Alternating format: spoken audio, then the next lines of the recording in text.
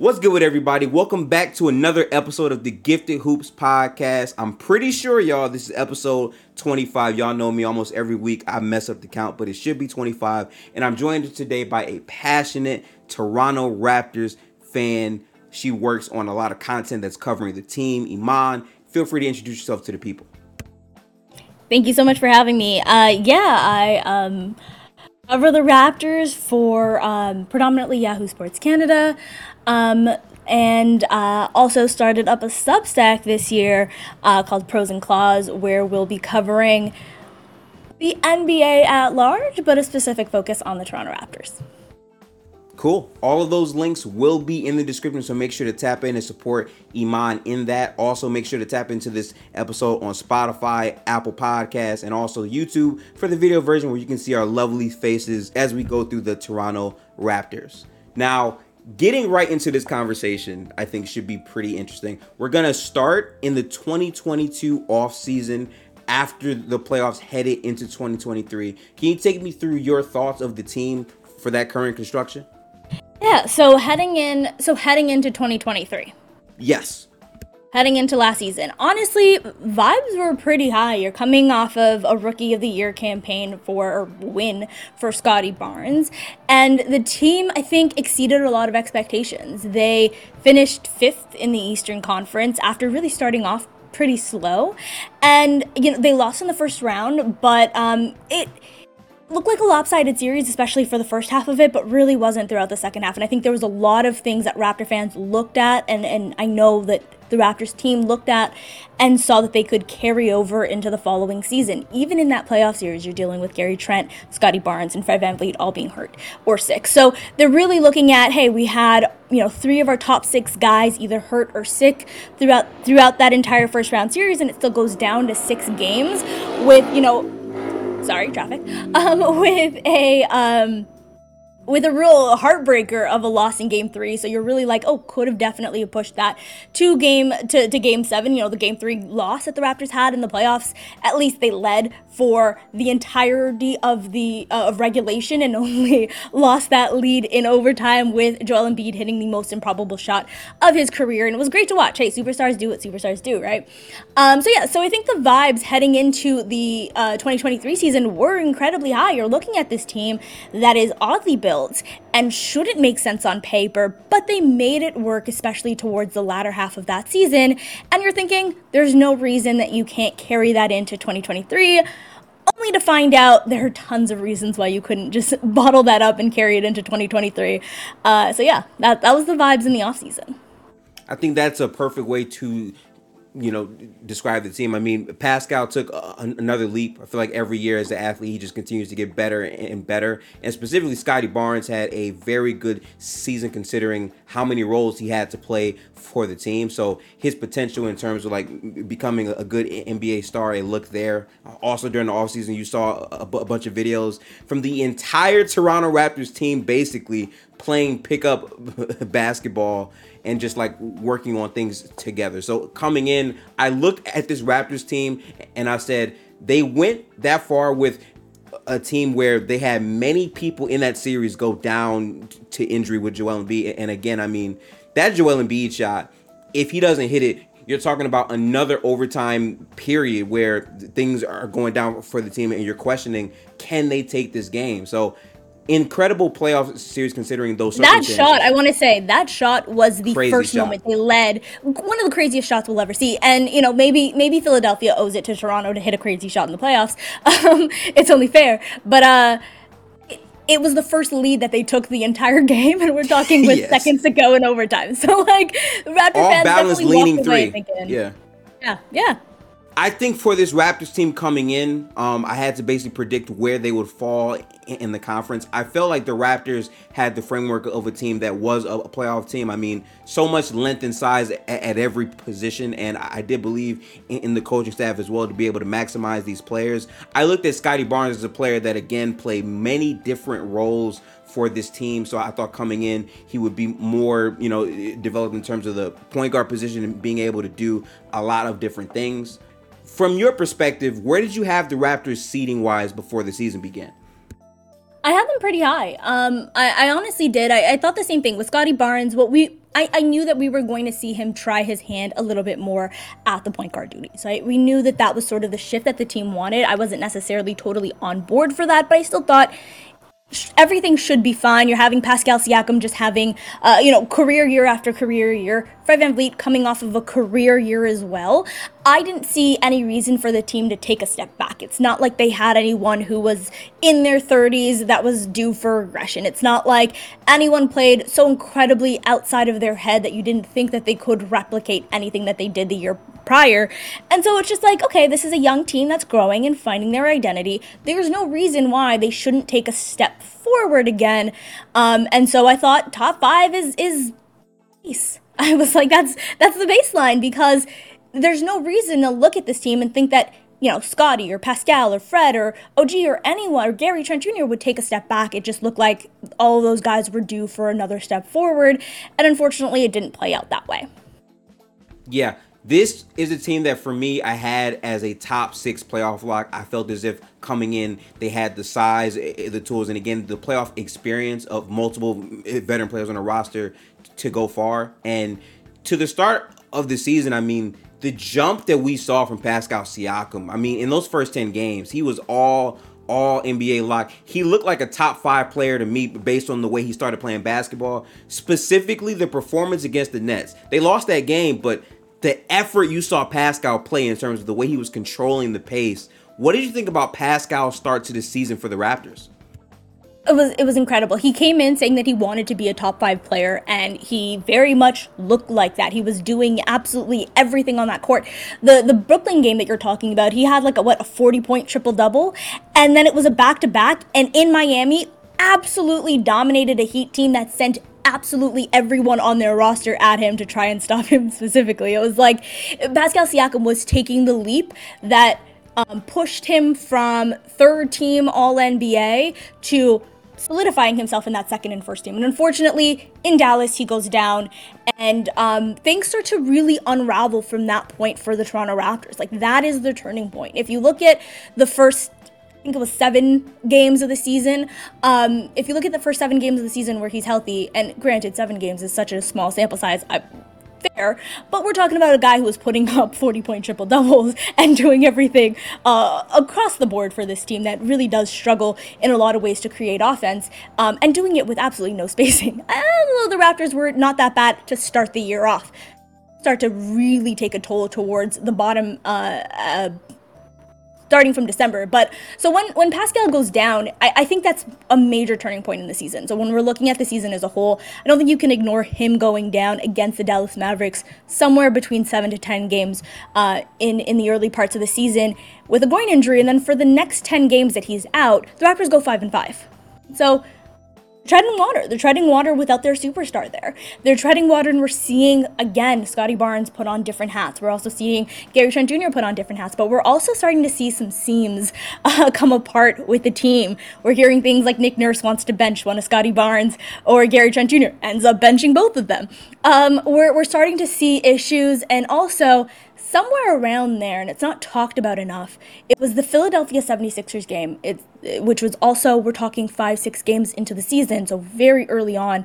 Fred VanVleet has a back injury, and I think goes 0 for 11 in that game. And from that game forward, he really struggled. He sat for the next 3 games after that point, came back, looked great for a couple of games, and then from that point forward, Fred VanVleet's shot absolutely abandoned him. When we're talking about, when we talk about the Raptors in 2022, a large part of why they were as successful as they were was Fred VanVleet's shot.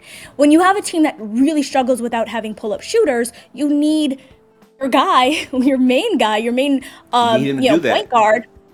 Need him to be able to do that. Now, Gary Trent Jr.'s pull-up shot also, the efficiency went down incredibly on that. And so when both of your only 2 guys that can actually hit pull-up shots start to see that decline, it's pretty bad. But for Fred VanVleet, we're talking a 40% three-point shooter on 10 attempts a game in 2022 to going down to 35%. That is significant for a guy who takes 10 threes a game and is your primary guy on ball, so he's taking a ton of those as pull-up looks.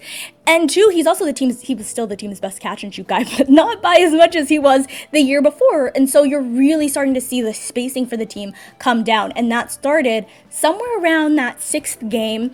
He came back, he was down for 3 games, he came back, looked pretty good for the next 3 games, and then was rusty. Yeah. Honestly, for the entire season, you look at his 3-point shooting numbers, they're not good, and you see it. And he didn't really have a chance to rehab that because, yes, with Pascal gone, and then you have, OG and all these people missing time. Fred VanVleet is playing 40 minutes a night throughout all of that. There's really no time to rest and rehab at all. So we just saw him really struggle, and this team is bad if your point guard is bad because they already just can't run an offense. They were 5-5 without Pascal Siakam even playing, and it just speaks to like the heart and the will of that team. Because again, I'm telling you right now, I saw multiple members of that Raptors team playing pickup basketball during the summer in the Rico Hines runs, and you just saw like the passion and the determination of the team. So for them to go 5-5 without Pascal, it's not like the lack of team effort was there, but things did fall apart during the season. I want you to like tell me what you think your biggest estimation of why the locker room was what it was after these points. I think there's a couple of parts to that. And you're right. This is a team that had the Rico runs in the summer. This is a team that came in with the second most continuity, I think, of any team that wasn't the Miami Heat from the year before. So this is a team that, like, on paper, you're like, hey, these are guys that play really hard. To play a Nick Nurse style of defense, you have to play really hard. And I think that that's the biggest thing that took a toll on this team, where Nick Nurse was very rigid in the way that he coached this team. He's known, and I all credit to Nick Nurse. He brought this city a championship, and he did it by being this creative, out-of-the-box coach. At the same time, he's pretty rigid in the way that he goes about things. So a couple of things is he does not like playing. Here's Rondae Hollis-Jefferson, who's killing it in FIBA right now. Rondae Hollis-Jefferson and Stanley Johnson joined the Raptors the year after Kawhi Leonard and Danny Green leave. So you have Danny Green, Kawhi Leonard, two obviously defensive stalwarts. They leave, and you're bringing in Rondae Hollis-Jefferson and Stanley Johnson, who at this point are only in the league because of what they were doing defensively. So Stanley Johnson in particular. And Nick Nurse is like, yeah, they're not going to see any minutes on the court at all in the beginning, because not up to par defensively. They're not playing championship level defense. And that was what he said. And so Stanley Johnson, who is known specifically for that, had to ride the bench until he was playing what Nick Nurse deemed to be championship level defense. And so Nick Nurse is and all that to say, Nick Nurse is really hard on the type of players that he lets play. He's not going to let a lot of the young guys play, and that's been the biggest critique of him. He's not going to let a lot of them play, and he's also going to call them out in the media. Nick Nurse has no qualms about calling any player out in the media, letting you know, hey, Gary Trent Jr. is just not going to play because he's not been playing well. Like, that's just going to be it. He's coming off the bench for that in particular. And that seemed to rub a lot of players the wrong way. The players who were not getting minutes on the court seemed to rub them the wrong way. And then you have 3 players going into contract seasons that are being asked to play 40-plus minutes a night because Nick Nurse doesn't want to play the majority of the roster. And that took a toll on the players. Fred VanVleet, we're talking about being injured. OG Anunoby missed significant time being injured. Otto Porter Jr. got injured and never suited up for the Raptors the rest of the season. And, like, I don't know any details behind that, but I'd be hard-pressed to believe that he was happy with the amount of minutes Nick Nurse played him in the first 3 or 4 games before he had the injury. So you have all of these players being like, hey, we're going into contract years. You're running us into the ground. And then you got guys on the bench being like, you're not playing us at all. And I think that caused a lot of issues. And the biggest one is, defensively, this is not a team that's just being asked to play 40 minutes, and that's that. It's like, oh, that sucks, but, like, that's what guys were doing in, like, the 2000s. That's just sort of life. It's guys being asked to play 40 minutes and playing the most aggressive style of defense in the NBA. Very difficult defense, right. Absolutely. It is.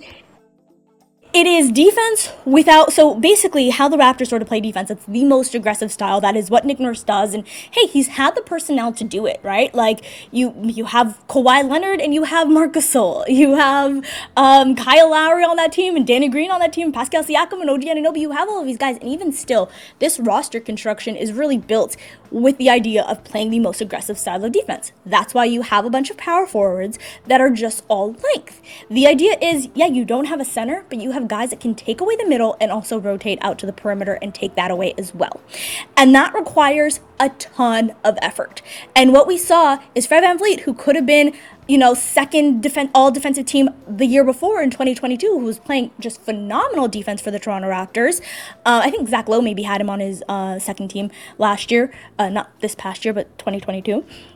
Take a major step back. And I think part of that is the back injury, and part of that is the load that he had to take offensively. We saw Scotty do the same thing, and I, again, think that's part of Scotty not knowing his role, but as point of attack defenders, those two took a considerable step back. And if you have your two main point of attack defenders take a step back and you don't have any interior presence, you're just gonna get just and Pascal Siakam, the load that he took on the offensive end meant he took a step back defensively, and so you just have OG Anunoby. Like Gary Trent Jr.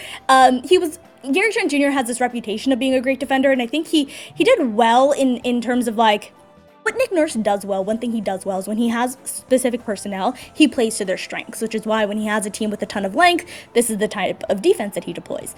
Just to give him some credit, because I think a lot of Raptors world does not do that right now, but I think he does sort of play to the strengths of his players.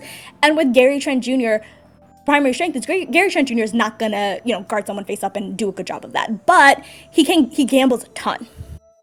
And you can have him gamble a ton when you've got Pascal Siakam and OG Anunoby and Scotty Barnes and all that length right there behind you. You can allow him to do that stuff. And so we saw 2022 when this team is all bought in and they don't feel like they've been worn down by this defense, and they're playing as a collective, and they, this hasn't sort of beaten them down quite yet, just to be completely honest.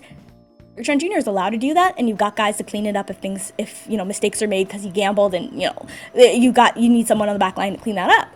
That was allowed. The year after, we saw less of it. We saw less of it from everybody. It wasn't the team playing cohesively defensively. They weren't playing a cohesive style of defense. And so if you actually look at the numbers, I think it's from like around late November, like a month into the season, is when their defense just took a complete and utter nosedive. And in December, they I think had the 24th ranked defense. Yep. And it didn't rebound until, if you look at the game specifically, and there's a reason why, Christian Koloko was playing. That's where they had the best defensive rating. Christian Koloko is a rookie. Christian Koloko is a second-round pick rookie, but he was at least the only 7-footer on the team. Even Precious Achiuwa, who plays, a nominal 5 for the Raptors, they needed, and they still look better with Precious than they did without. I think the beating was too much on Pascal Siakam and on Scotty Barnes to be playing the 5 defensively as often as they did, or on OG Anunoby, who also is tasked with guarding the best perimeter player on the team there as well. So when they actually had a center, their defense and their defensive numbers are night and day. Different. I wish I can pull it up for you, but my computer is lagging for me right now. But it's night and day, and so it was very clear that they needed a center. That is what they needed this entire time.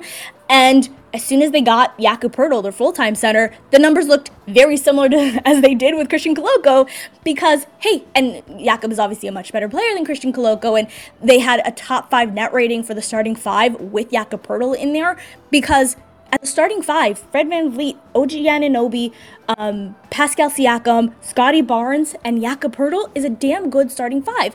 It makes sense that they had a top 5 net rating in the entire league together, and it makes sense that a large part of that is off the backs of the defense. And so it just, you needed, and so I don't totally fault Nick Nurse for this. I think a large part of it is the roster that he had, and it was completely flawed, and the team just decided to take way too long to finally bring in Jakob Poeltl. I love everything that you said, because for me coming in, that was what made it hard, because while I believed in this team, they didn't have that big. Like, when this team won a championship, they had a dominant front court, but they also had POA guys both at the wings and at the point. I feel like going an entire season where, okay, Pascal is gonna share minutes at the 5 and like not really have like that true big presence behind him, I feel like that would be taxing, especially considering everything these players have to do on the offensive side of the basketball as well. And your point about Nick Nurse is so correct about the way that he runs these players down sometimes. Even last year when they made the playoffs, the amount of minutes these guys are playing on a night-to-night basis, it's not like they're just playing and they can like stand. No, they're being taxed like tremendously on the defensive end, and they're playing 40 minutes a night every single night to play basketball. And then sometimes if they voice this or whatever, at least, you know, in my mind, some of these players aren't getting consistent minutes as well. It's like, damn, I can play 35 minutes and then not play. Like, things change up. But specifically this year, getting Jakob Poeltl to me was another turning point for this team, because once they got Jakob, you're absolutely right, that defense perked up tremendously. Like, right now, adding him, he added plus 4.2 points per possession to the offensive end as well. It's not just the defense. Jakob, as an individual player on the team, just provided a tremendous amount of value in terms of offensive rebounding and the screens that he could set as well. Like, it was a dramatic change for the team, for sure.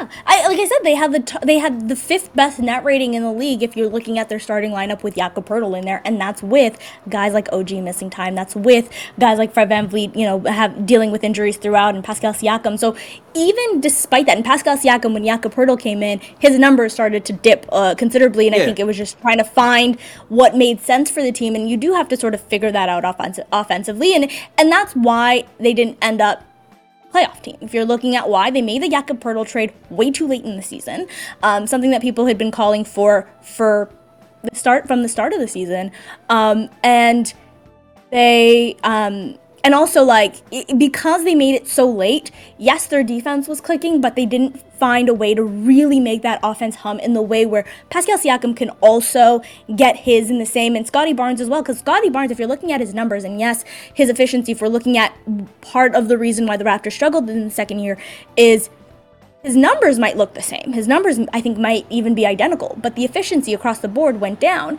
and where we really saw Scottie shine and where we really saw his strengths was when he was playing the 5, at least offensively, right? So when he was in the dunker spot, when he was setting hard screens, when he was finishing at the rim, like there's just a Scottie Barnes that plays really strong, and like he's the tallest, biggest man on the court, that is so incredibly dominant, and you take that away when you have in a Jakob Poeltl. So had they had more time to figure out how to make everyone fit together, including Pascal Siakam, because again, Pascal, Scottie, Jakob, I know we're not talking about next season just yet, but that's 3 guys who can't shoot at all, right? So we're really struggling with the spacing there, and so you needed that from OG Anunoby towards the second half of the season. If we want to talk about the reason why the Raptors were as good as they were, is because he was absolutely lights out, and so he made a lot of that work. But you mentioned it, the offense looked much different with Jakob Poeltl, because Fred VanVleet, for all his faults as a guy who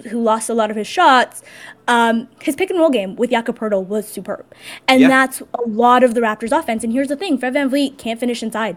Fred VanVleet doesn't have any floater, doesn't really have anything like inside the arc. It's just not there for Fred VanVleet. He doesn't have that. It's all above.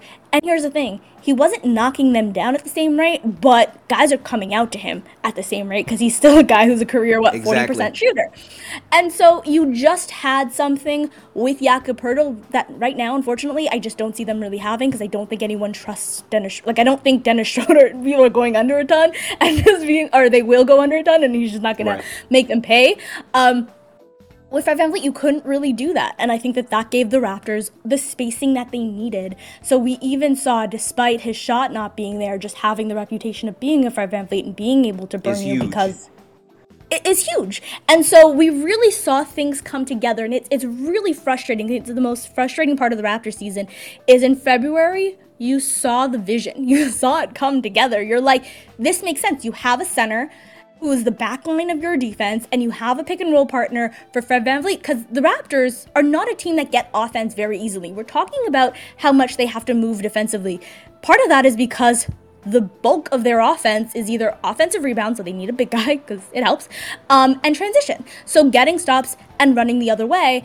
And so when their defense is not as good as it's been and their shots from outside are not falling, it hurts the offense. And so finding just easy offense, having a pick and roll partner, having a big who's a roller really helps smooth things out. And so you got to see this traditionally built Raptors team looked the way they could have looked all year and really saw how all of it made sense, which is why I was so optimistic heading into next season. And now I'm not, because you don't have Fred VanVleet, who I think is so important to what this team does. When you have it centered like that, like you said, Siakam being able to screen and get offensive rebounds, it just adds a different dynamic to the team as a whole. And the level of defense, like, I have to highlight this too, OG Anunoby was in Defensive Player of the Year conversations before he got hurt. He was, because he was playing that level of pesky POA defense. The issue is they didn't have a strong back line behind him to keep that consistent for the entire year. And losing Van Fleet is tough, I would say, overall for this team. It really makes me question what's the future of the franchise currently, with like the planning of what the core is. Like, a lot of people have talked about trading Pascal. Where are you with that? Where I am in terms of like the direction of the team. So personally, I think losing Fred VanVleet matters a lot. And I think a lot of people who disagree with me, and it's fair, it's valid, I can see people's points. Look at Fred VanVleet of last season. And I am looking at Fred VanVleet of the season before. And maybe I'm wrong, maybe other people are. We don't know what he's going to look like. But to me, the perfect player who can fit alongside this Raptors team is Fred VanVleet from the 2021-2022 season. This is a guy who, as I mentioned, takes 10 threes a game and shoots 40%. And it's not like, oh, that's an outlier of a season. That's who Fred VanVleet has been. I mean, he won the Raptors a championship because he shot like... The Milwaukee Bucks fans still have nightmares about how well Fred VanVleet shot in that series. So that's just who Fred VanVleet is. He's a high-volume, efficient three-point shooter and has been for his entirety of his career almost, except for maybe his rookie season, and in the G League as well. So that's number one, is you're looking at the Fred VanVleet of the year before. So this is a guy who can play off ball. Now, that was an issue that the Raptors had at the beginning of the season, was Fred VanVleet didn't look very comfortable playing off ball, and you just sort of needed to put the ball in his hands. And when he has a pick and roll partner in Jakob Poeltl, it's just seamless to just let that happen.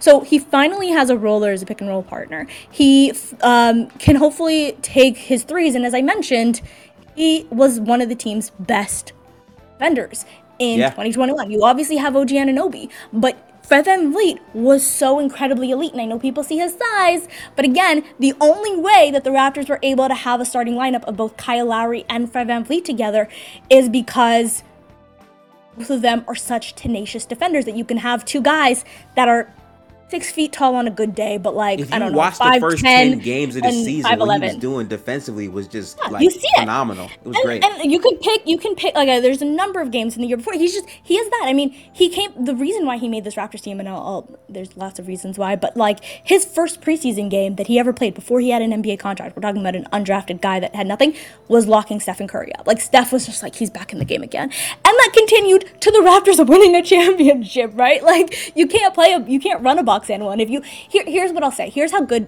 Fred VanVleet is defensively. He started over Danny Green in the finals because Nick Nurse was just like, gotta pull Danny Green and put in Fred VanVleet for his defense. Like, that is a major sort of testament to the kind of player Fred VanVleet can be. So to me, it's just like losing him hurts. Here's the thing. I don't think he's worth $40 million. As much compliments as I'll give him, he's not worth $40 million. I'm going to be honest. Anything over $30 million would have had me a little queasy anyway. I thought the most the Raptors could do was 33, and that was going to make me feel really sick. But I was like, hey, got to do what you got to do. Cap's going up. Let's go. But yeah, once it gets to 40, I'm so happy for him. We're talking about an undrafted guy making max money in the NBA. That is insane. And so, congrats to him and his family. Not something that I would have wanted the Raptors to do, but also don't think the Raptors planned for this. So there's a lot of people who are like, well, what direction are the Raptors going to go in, and what are they looking to do? And it's told us that the deadline. They've been telling us this entire time, but at the deadline, they did not make a trade for any of these guys, and they said at the deadline their goal was to re-sign them. They said at the end of the season, our goal is to re-sign them. They Right. said it every step of the way what their plan was to do. And here's the thing: it didn't come down to them. It came down to Ime Udoka wanting Fred VanVleet over James Harden and offering him the money they had saved for him, right? And so at that point, it's not their decision to make, but their goal was to bring everybody back, and they were able to get back Gary Trent Jr., who. We're talking about people having down years. This is a player who, in December, if anybody said he was going to opt in, you would be called crazy and get laughed out of here. And he opted into his contract because of the down year that he had. And you also have Jakob Poeltl re-signing. And so you see the Raptors bringing everybody back. But they don't have a guy like Fred VanVleet. And that's not Dennis Schroeder, who's also eating up FIBA right now as well. He's a good player, and I'm excited to bring him on board. But the things that Fred VanVleet does well, that no other Raptor player does particularly well, The spacing, is man. going to be missed. It's predominantly the spacing, and like for the Raptors to have not had a pick and roll, to have not had a roller in forever, finally lose a pick and roll ball handler, like it's just like one goes, the other comes. And I was looking at some of Dennis Schroeder's numbers, and honestly, I think Louis Zatzman had a piece on this, which was great. I hope it was Louis Zatzman. I'm pretty sure it was. But Dennis Schroeder's pick and roll numbers look. I think what a lot of people are sort of focusing in on is when he played with entirely shooters on the Lakers team, or even the German team, right? So we're looking at a completely different thing than what the Raptors can sort of put together for him. And I just don't know that I'm like gung-ho about it, but you have a new coach in who wants to try a bunch of different offenses, and we'll see what the Raptors do, but they lost quite a bit because they lost the sort of duo that you have with Jakob Poeltl that was so potent, and you lose the spacing that matters so much. Having guards matters, and the Raptors just lost their best one. I agree with you. Like, even though Van Fleet had a down year, the impact he had by simply being on the floor with or without the ball in his hands, teams still respected him. Because remember, a year before this, he was all-star, and he was shooting like 43%, and he was one of the best pull-up shooters in the NBA. And you finally get Jakob Poeltl, who, again, like, to me, that's a dramatic turning point in the season when a lot of people did not have the Raptors even making the play-in. And, getting him turned the entire year around, and now you lose the one guy who provides so much spacing with him in that pick and roll combination, which is tough. But at the same time, I will say this, like, losing Nick Nurse and getting another head coach, now, like, the vibe just feels different. What do you think your feelings are on this new head coach, and how does he fit in with what the Raptors want to do? Yeah, I think that's a really great question. So the thing about Nick Nurse is kind of quiet quit on this team, or loudly quit on this team. There was a press conference that happened in Philadelphia, which I don't think is a coincidence. I mean, allegedly, not a coincidence. Where he basically was just like, yeah, it's been 10 years that I've been here, 5 years as an assistant, 5 years as a head coach, and 10 years is a good time to sort of look back. And everyone, allegedly people on the team, were just like, and they end up losing that game in a blowout. And it felt like, oh, yeah, your coach is quitting on you, the players registering it, and it's all bad here. And it just felt like the vibes could not be lower after that game. You can miss 18 free throws in a play-in game. So they could always get lower. But yeah, so I just think that, like, I think that Nick Nurse had a lot of people start to too. Like, I think a lot of what Nick Nurse did grates on people after a while. I think he's a great head coach. I think it's a good acquisition for the Philadelphia 76ers. I'm excited to see what he can do. He's been the guy that's had the best luck, the best results against Joel Embiid, and now he gets to coach Joel Embiid, which is exciting. Right. He held Joel Embiid to 0 points in a game. Like, he's the only person who could say, yeah. Hey, neither will I. Joel Embiid averages the least amount of points against the Toronto Raptors, specifically because of what Nick Nurse can do, and this is even post Marc Gasol. You had Aaron Baines shutting down Nick Nurse right before Aaron Baines left the league. So Nick Nurse has had, he's a great coach for a lot of reasons. He's incredibly creative in what he does, but again, it just felt like, and we talked about it, whether it be the minutes, whether it be calling players out to the media, whether it be kind of quitting on your team in the city that you're now working for, whether it be, at any of those things. It just felt like the vibes could not have been lower. There was, for a team that's really prided itself on culture and stability and continuity, even like Dwayne Casey, for example, was not Masai Ujiri's hire. He wasn't Masai Ujiri's guy, but Masai Ujiri let him stay here until it was a breaking point. Until it was like, okay, you cannot get swept as the higher seed 3 times out of 4 years. Like, it took doing that, and this is not his hire, but he just prides himself so much on having that continuity and having that stability in a structure, that he let it go that long with Dwayne Right. Casey, and Nick Nurse could not last that long, and Nick Nurse is his hire. And Nick Nurse is a guy who he sort of envisioned this team, he built this team with, like, it seemed very collaborative with the type of guys that Nick Nurse likes to play and the type of guys that Masai Ujiri likes to draft. It felt like there was cohesion in that front office and coaching staff, and there clearly wasn't. And I think that it was just time to part. And the vibes could not have been worse, where you're just having every conversation in the offseason being about a culture change and a culture reset for a team that's prided itself on having championship culture and winning. That after the championship season, they won more games than the year before. They had the second best record in the league outside of the Milwaukee Bucks, and were looking really, really great and looking like things could really happen for them until the bubble happened. And I think the bubble impacted the Raptors more than it impacted any other team, because a lot of our international players could not go to America and had to stay in Canada, where we had the toughest restrictions. Pascal Siakam didn't touch a basketball for 4 months. Neither They couldn't did leave anywhere, right? they couldn't leave their apartment. They could not go to the gym in the Raptors training facility. They could not go to the gym in their condos that they all live in. They had to be confined to whatever 1,000 square feet that they have in their condos. And could not do anything. You can't dribble a basketball because there are people who live underneath you. So we had Serge Ibaka and Pascal Siakam and all these guys really complain about the fact that they just could not do anything throughout that. And then the bubble comes around and Pascal's obviously injured, and things really falter, and you lose in Game 7 to the Boston Celtics. But I think that Raptors team really did believe. I hated it. Just because, Kyle Lowry got ejected in the final seconds, and complimented Fred VanVleet quite a bit, but my goodness. But that OG shot, that OG shot was crazy. Beautiful. But it goes down to Game 7. It goes down to the final possession of Game 7, and your best player and point guard is on the bench because he just got ejected off of some bogus calls late in the fourth. But maybe I'm biased. But so I think the Raptors really looked at that and said, hey, a lot of people counted us out with Kawhi Leonard and Danny Green leaving, but we are, like, if you look at, our advanced stats, if you're looking at the record, if you're looking at what we've been doing, it's actually been pretty good, and it's only until Pascal Siakam goes down with a groin injury that things really start to falter. And so they really believed in this championship DNA that they had. But they lost that, clearly. You have everyone from the team except for Pascal Siakam gone. OG Anunoby, of course, was on the team, but he was not a part of the playoff run because of an appendicitis. So everyone is gone, including your coach. And so the Raptors are really looking for a culture reset and for a change.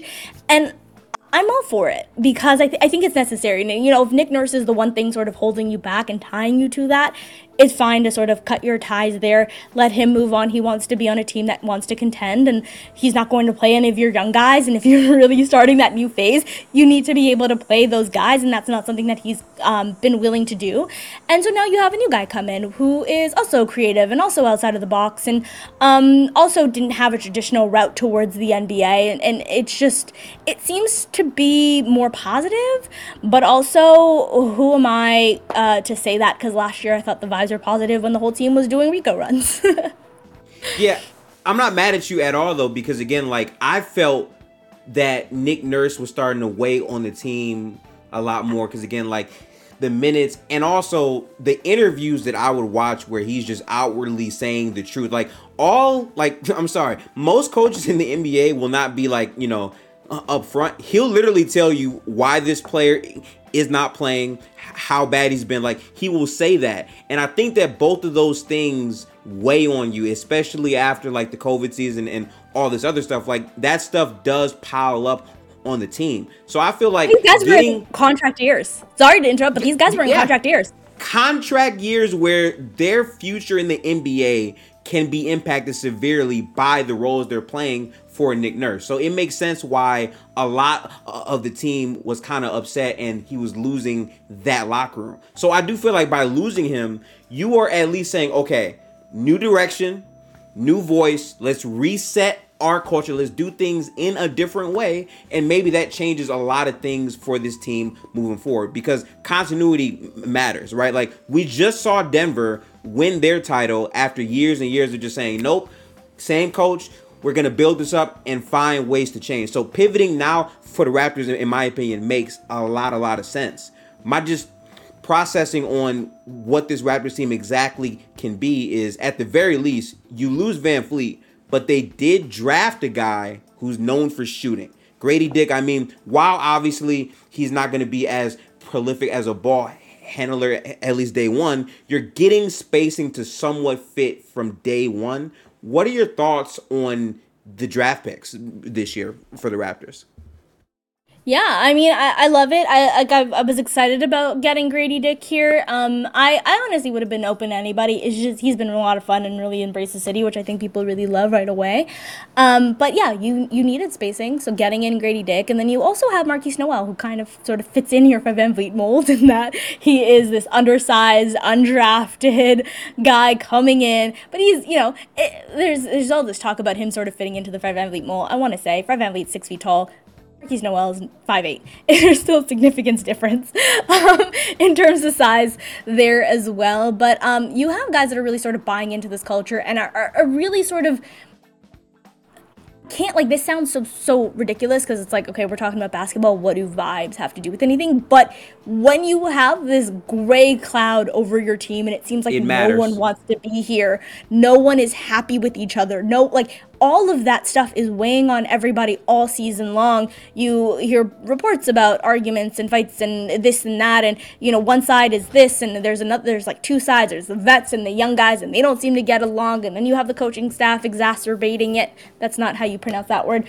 But you just have it's just like it just felt, and you just have these young kids come in that are excited about it and everyone's excited for them, and it changes things. But also having his spacing matters, like having Otto Porter back hopefully for this season, as he opted into his contract, so he's back in. Hopefully that spacing helps things. Hopefully the Dennis Schroeder acquisition in the offseason helps things as well. And so you're hoping that a lot of these guys can come in. I don't know that like they can replace a one for Van Vliet, but hopefully with just sort of mixing in and getting everybody to work, you don't really miss it. And also, who's to say that Fred VanVleet is 2021 self and not the 2022 self? Who knows? Yeah, I think that for this team, again, like, this is more so a season where they're just trying to, like, change things around, get a brand new voice in, work his system, players can get, acclimated to a new way of doing things. And I still think that Grady Dick still fits into, we're going to have size and length at every position, because the Raptors team, in terms of how they develop players and get guys to buy in for years and years, they've been at the top of the league in doing that. So imagining like him, sure, he's known for shooting, but with his length and his size, there's other things he can do to impact, winning on the basketball court. This, to me, is a year of figuring those things out and having a bunch of success. But for you, as a person that, watches all the games and you really cover the team on a day-to-day, what are your expectations for 2024?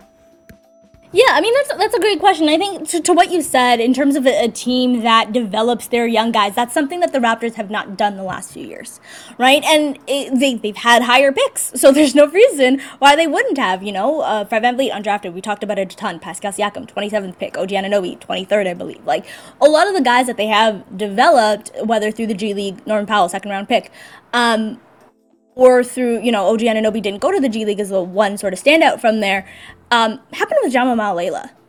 And as a Warriors fan, you're familiar with him. Like, he joined the Warriors crew because, hey, you needed the young guys developed. You had, at the time Wiseman, but also Kuminga and Moody, and you need these guys developed. And so he went over there because the Warriors were prioritizing that, and he's finally back with the Raptors. And I've never seen people celebrate an assistant coach this much. Like, I've never seen an entire fan base get excited at an assistant coach coming back, but I think it just sort of showed a prioritization of young guys and development again, which is something that had been the Raptors' calling card, and just wasn't in the last few years. You didn't see that with Delano Banton. You didn't see that with Justin Champagnie or any of the young guys, Malachi Flynn. You didn't see that with any of the young guys on the team in recent years, and that's something that the Raptors have just ignored. And so having Jamal Layla come back, I think really sort of signals that. And to your point about is this season just seeing what you have? I think a lot of what this season depends on where Scottie Barnes is in his growth and his trajectory. Year 3 is a big year for a lot of these guys. Year 3 is Pascal Siakam being most improved player. Year 3 is Pascal Siakam going from being a bench guy to being the second leading scorer on a championship team, right? I'm not saying that he's going to make that kind of a leap. He also was not as, he's much better than Pascal Siakam was in year 2. But year 3 matters a lot. And I think if this Raptors team, I think they have really high beliefs and high hopes in Scottie Barnes. And a lot of what we'll see with it, does Pascal say, do you trade Pascal? What do you do with OG? What's the timeline of this team? It's a lot of that Scottie Barnes, right? Depends on what Scottie Barnes is, because if Scottie Barnes is him right now, Scottie Barnes takes a year 3 leap like a lot of the stars do in the league, right? Why wouldn't you want to pair him with Pascal? Why wouldn't you want to pair him with as much talent as you can have right now? And if he doesn't, then do you give up on Pascal Siakam this early, or do you try to, do you say, hey, maybe we build around Pascal and maybe we continue to do, there's so many different ways that this team can look, but I think a large part of it last year, I would have said, Scottie Barnes' growth, cherry on top. We know that this team could be good without him because you have Fred, you have OG, you have Pascal. It looked like Scottie Barnes was the cherry on top, and this year, Scottie Barnes is the main course. Depends on his growth, and that will tell you what to make of OG Anunoby and what to make of Pascal Siakam and Jakob Poeltl and everybody else. But this team also doesn't have their pick next year. They don't have their pick unless it's falls in the top 6. So they're going to try to win because they have no incentive to lose unless they're the worst team ever. And then still you can be Detroit, the worst team ever, and land with a 5th pick, which is a little too close for comfort, right? So I do think that the Raptors' plan is to win next season. They've said that.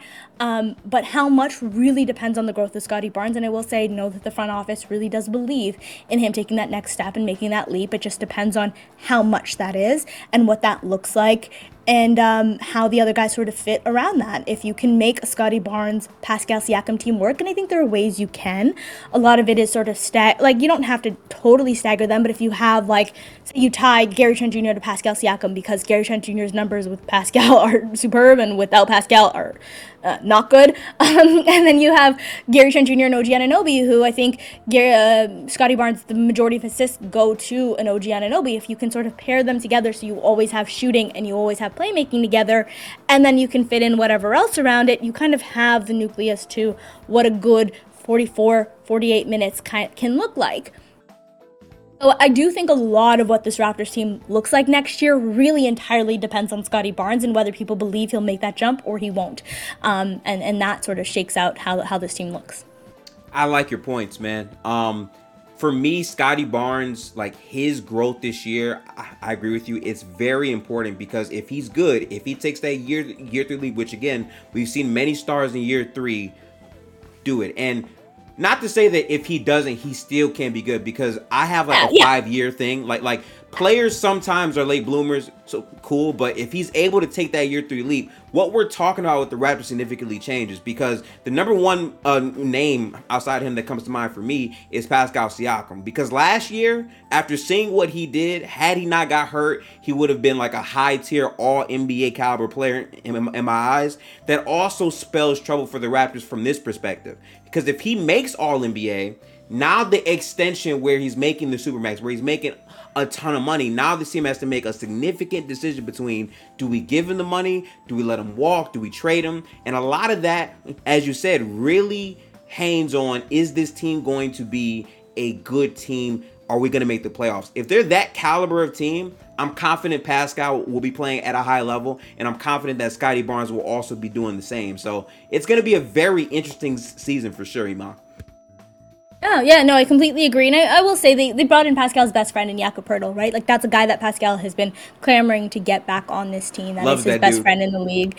Right, they're the duos that had to split up because, team had to win a championship with Kawhi Leonard. Thank you for thank you for helping us with that, Jakob Poeltl.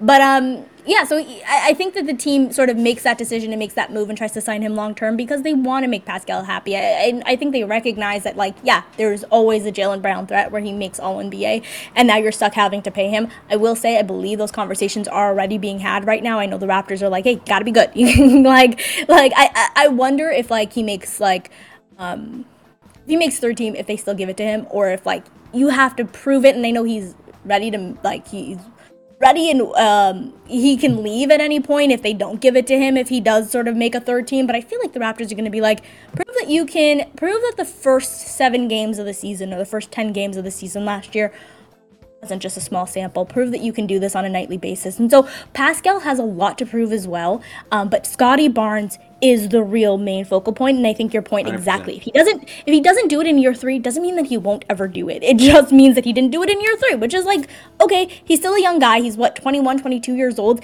Like, he still has additional years of growth. I think we can have this conversation in year 4, year 5, like where we're talking when his rookie contract is over and we're talking about what that next contract looks like, then we can sort of assess where he's at. But still in year 3, I think that but another thing that I think is so important about having this Scottie Barnes conversation is there's so much talk last year about will the Raptors trade Scottie Barnes for Kevin Durant. And I want to be clear, would have never just been Kevin Durant. They wanted Gary Trent Jr. and OG Anunoby, so now you a team that has him straight up, right? Because you need the money to work, and so it would have been OG Anunoby and Gary Trent Jr. So now a team that has 6 roster guys are going to trade 3 of them for 1 guy. I don't think that that was ever really in the cards for the Raptors, but still Scottie Barnes was the focal point of that trade. And this year you've had people being like, hey, could you trade Scottie Barnes for Damian Lillard? I don't know if those conversations have happened or if there's any sort of legs to that rumor. But next year, if he does not take the leap, I don't think you're going to hear Scottie Barnes' name being the focal point of a superstar trade. I don't think that happens in year 3 for guys if they've not taken that kind of a leap. And if he has taken that leap, why would the Raptors trade him, right? So you're kind of in that sort of situation, unless it's for Kevin Durant, who's he'll be 38 then. No, so I do think that the conversation here about Scottie Barnes matters so much, because even if you're looking at, well, if Pascal is All NBA, could you put that superstar next to him? Well, Scottie Barnes no longer becomes that enticing trade chip to a bunch of other teams if in year 3 he has not made that growth, because, hey, a year after that second contract's coming up, and if teams don't feel like, they have that with him, so it changes. But I think the Raptors are really high on Scottie Barnes, so I'm really excited to see what he can do and what he can be this year, and I think that changes the conversation on Pascal. And another guy we haven't really mentioned, OG Anunoby, who's also an unrestricted free agent, and we've heard a lot of rumors at the very least that he wants a bigger role, especially on the offensive end, for a guy who does everything for this team defensively. I think we'll see a lot of that this year, just because you're a guy that has the second highest usage on the team is gone. But yeah, that's another sort of chip, because it's like, does OG want to play alongside him if this team doesn't look to be going and taking that next step? Because OG is going to be 20, he just turned 26, so he's also entering that sort of prime stage of his career, so he may want to move if it doesn't look like the Raptors are actually advancing forward. So they really risk losing absolutely everyone for nothing. It's crazy thinking about it, because it's like there are so many good players on the Raptors that the future of the NBA can be impacted if Pascal says, I'm not going to re-sign, I go here or there. Or if they just stay together, get good, and just, contribute more and more as the years go. Raptors basketball next year is going to be very intriguing. I promise you, Iman, I will be watching a lot more Raptors games this year. This project I've been doing where I'm basically going through all 30 teams was really to check, okay, how much do I know about each team? Where are they? How have they been? And what is coming next?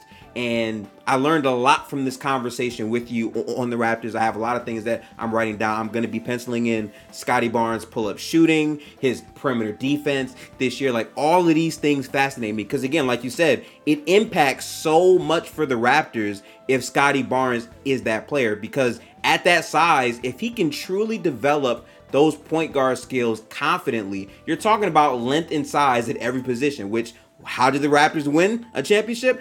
In some capacity, they had length and size at every position. Even at guard, they still had guys who could contribute positively to the defensive end. So size and skill for the Raptors is the future. Yeah, exactly. No, you're entirely right. I mean, we had Kyle Lowry guarding JJ Redick. And that's just, I'm thinking of the Sixers series because we were just talking about them. So not size. You have a size disadvantage there, but you had a size advantage there in the way that like JJ Redick couldn't move him. So it size in other ways, let's say. Yeah, no, I think that's a really cool project. I love the idea of going back and looking at teams and seeing where they are. And I will say, don't marry yourself to the idea of watching a lot of Raptor games. There are very many ways I think that this could crash and burn. I think that there are lots of different ways that can happen. So yeah, I'm interested in seeing where this team is, because everyone's wondering their trajectory or where they go, and I don't think they know. Yeah, that's something that is 100% up in the air. I would at the very least have a spreadsheet for all 30 teams where I'm going to track how many games I watch. I can guarantee this. At the very least, I'm watching 25 games. At the very least. Do you hate, like, I do it because I do hate myself and I subject myself to Raptor games. Like, I don't, here's the thing, it could be very special. It could really be. Hopefully, OG Anunoby takes that next step, and Gary Trent Jr., who, hey, Gary Trent Jr. had to opt into his contract because he didn't have the year he wanted. For him. Right. It wasn't out there for him. That next contract was not out there for him. And I think a large part of that is Gary Trent Jr. has very many major holes in his game that he pull-up shooting, we know that he can do. Catch and shoot guy, we know that he can do. But what can you do when that shot is not falling? And towards the end of the season, we saw that shot not falling, and Gary Trent Jr. really have anything else in his arsenal. He's not a particularly good playmaker. He's not a particularly good finisher. He's not a good cutter. He doesn't do any of the other things that maybe you want your guard to be able to do. Not a good defender at all. I was going to say point of attack defender, but he's just, there are a lot of holes in his game. And I think this season, I really do believe that we're going to see Gary Trent Jr., because he recognizes it. I don't think he would have opted into his contract if there was something out there for him, and there wasn't, and there was supposed to be an extension for him. There were all these reports about an extension for him. It has not happened yet. The Raptors don't tend to overpay in extensions. That's not something they do, which is why they've let a lot of their guys go in free agency for nothing.